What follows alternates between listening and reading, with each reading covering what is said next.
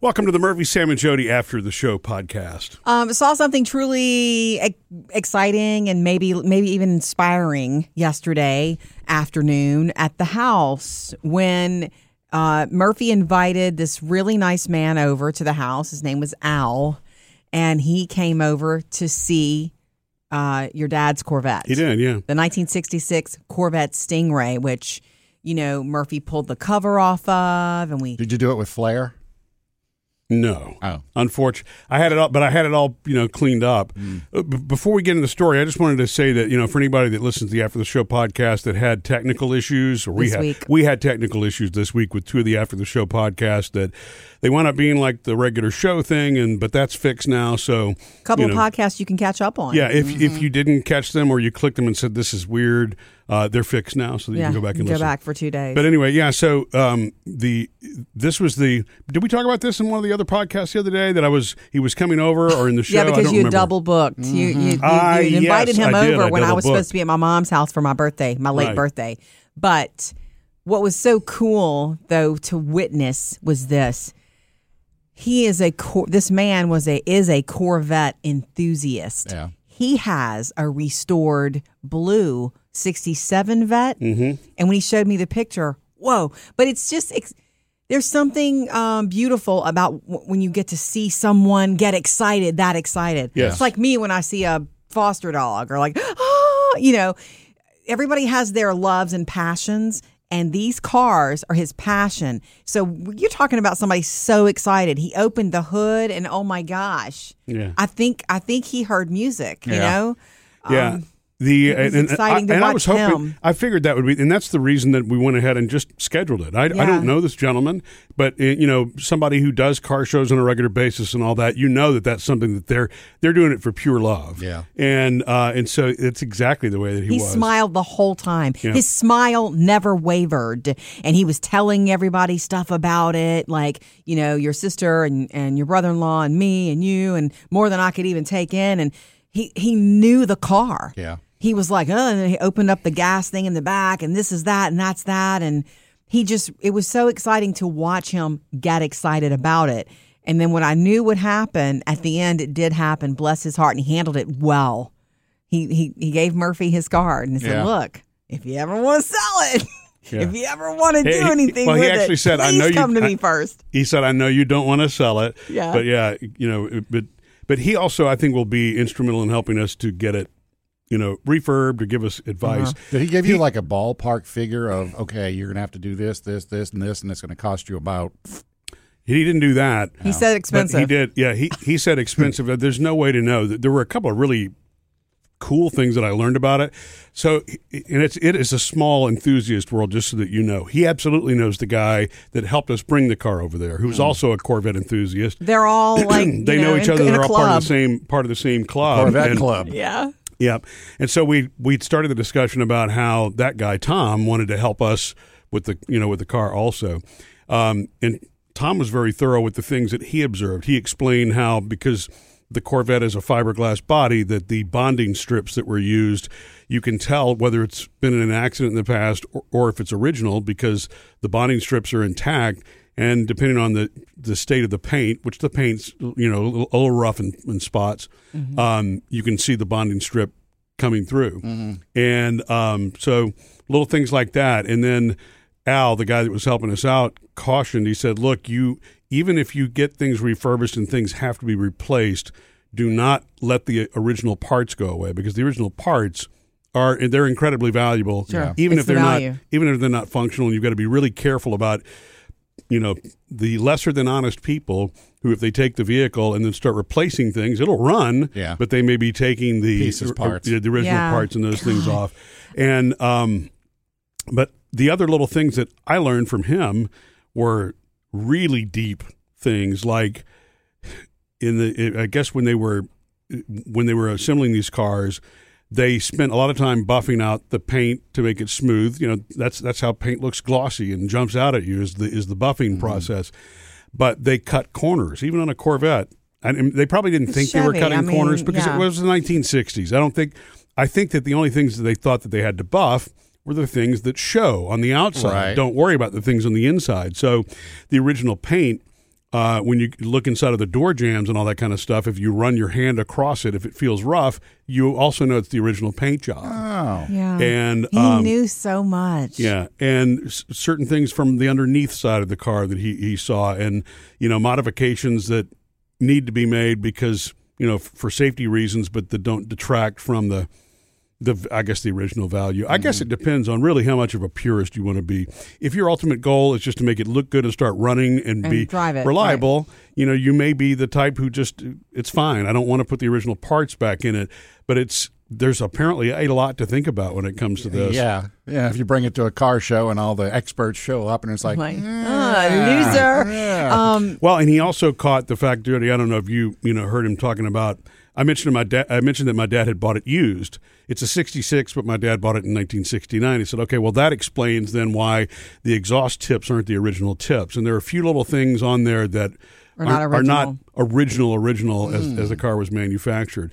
And he also said that with the serial number, he goes back and researches, there were 2 primary plants in America that made that model Corvette.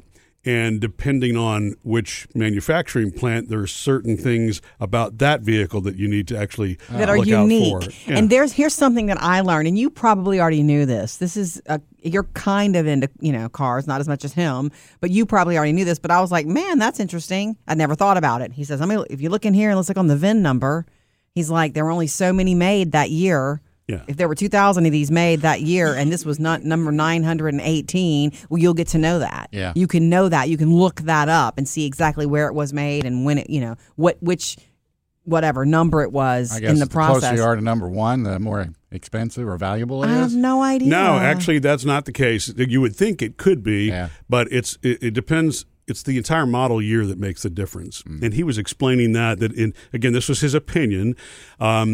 And I may get this slightly wrong. He was talking about how the body styles changed gradually through each year. And so the value of the vehicles, the 63 is worth more than the 64. And then whatever the order was, it was like it's 63, 64, 66, 65, 67, or some mix of that. It's not... I don't know the reasons that some are more valuable than others, but it's just the way that it is. It's either the way that they were made or the way the engine was configured or those kind of things. But again, I mean, he's an enthusiast, and it really does show you that something that's of value is a value to the person who's the most interested in it. If there's somebody who's not interested in cars, it has no value to them. Right? Power is where you give it, and that's right. And it's so interesting, when they start talking about what is rare. I mean, you can't go buy them off the shelf anymore, but it's not the floor. And he totally gets it. That this is not about dollars. We have no idea if it, how much it's going to cost. My brother and sister and I still don't know ultimately how we're going to, handle it going forward, because we do want to, refurb it. It could take a couple of years. I don't know, but for us, again, it's not about that money or the value. It's about the fact that this is one of those things that defined our dad to us. And I would don't love know what to do. Right. Yet. I would love to see, I know what I want to do, and I know what we will do with it. It's to get it running again. But how much of that is going to be the do it yourself? And by do it yourself, I don't mean me do it yourself. I mean, friends and others who want to, contribute and be a part of it. But at some point, it's probably going to have to be professional. You asked Sam about his assessment of what it would take to get it refurbished. He would start from scratch. Did you hear him say this, Jody? I don't know. He said it would be total off frame, and it probably does have to be, because there are things you can't get to until you remove the fiberglass frame. But he said off frame and take the entire thing apart and put it back together again. That makes sense. Yeah, I didn't realize it was fiberglass in the 60s. They've always been fiberglass. I guess today they still are. I don't know. Today they are. I've ridden in some newer ones that are fiberglass, but I didn't realize they started fiberglass. Yeah, and I guess the reason that they did that, and again, this is me making an assumption, a Corvette expert would say so, but my guess is it's lighter. It's already a very heavy car. The components, the way that vehicles were built then, they didn't use lighter metals and plastics. It just wasn't a sophisticated process. That's why it surprises me. Yeah, it's insanely heavy, and so they moved it for me too. So the reason it's fiberglass is for speed. It was considered a roadster, so it had to do something to make it lighter. But we actually found the original carburetor at my dad's house a couple of weeks ago, and we had to look at it. My brother found this one too. My brother seems to be the one who's finding all the things vet related, which is great. And once I Google imaged it, it's like, yep, it's a certain model carburetor that my dad had to replace. And I remember him telling me the story. The reason he had to replace it is it used to get stuck open, and which would happen to him while he was driving. Nice. Yeah. And so there was one time he was in third gear on the freeway, and the pedal just was stuck wide open. He was not trying to cause anything like that to happen. And the car got to 125 miles an hour, and he finally had to just turn the ignition off. He was afraid he had no control over the vehicle at that point. I didn't know that story. Yeah, and so that's the reason he changed the carburetor out. He did not want that to happen to him or any of us, again. Wow. Yeah, but what reason I brought it up is that carburetor, when you hold it, it's crazy heavy too. Everything weighed, a ton. Well, I will tell you, that's the reason I bring it up, is because I have never been a car enthusiast, and I'm not a car enthusiast. I mean, I've been around, especially dudes, my whole life who talk about cars, and just even my Uncle Terry. He's like, he can talk for hours and be in such awe and fascination about it. Yeah. But with this car, I kind of get it. It really is something to see.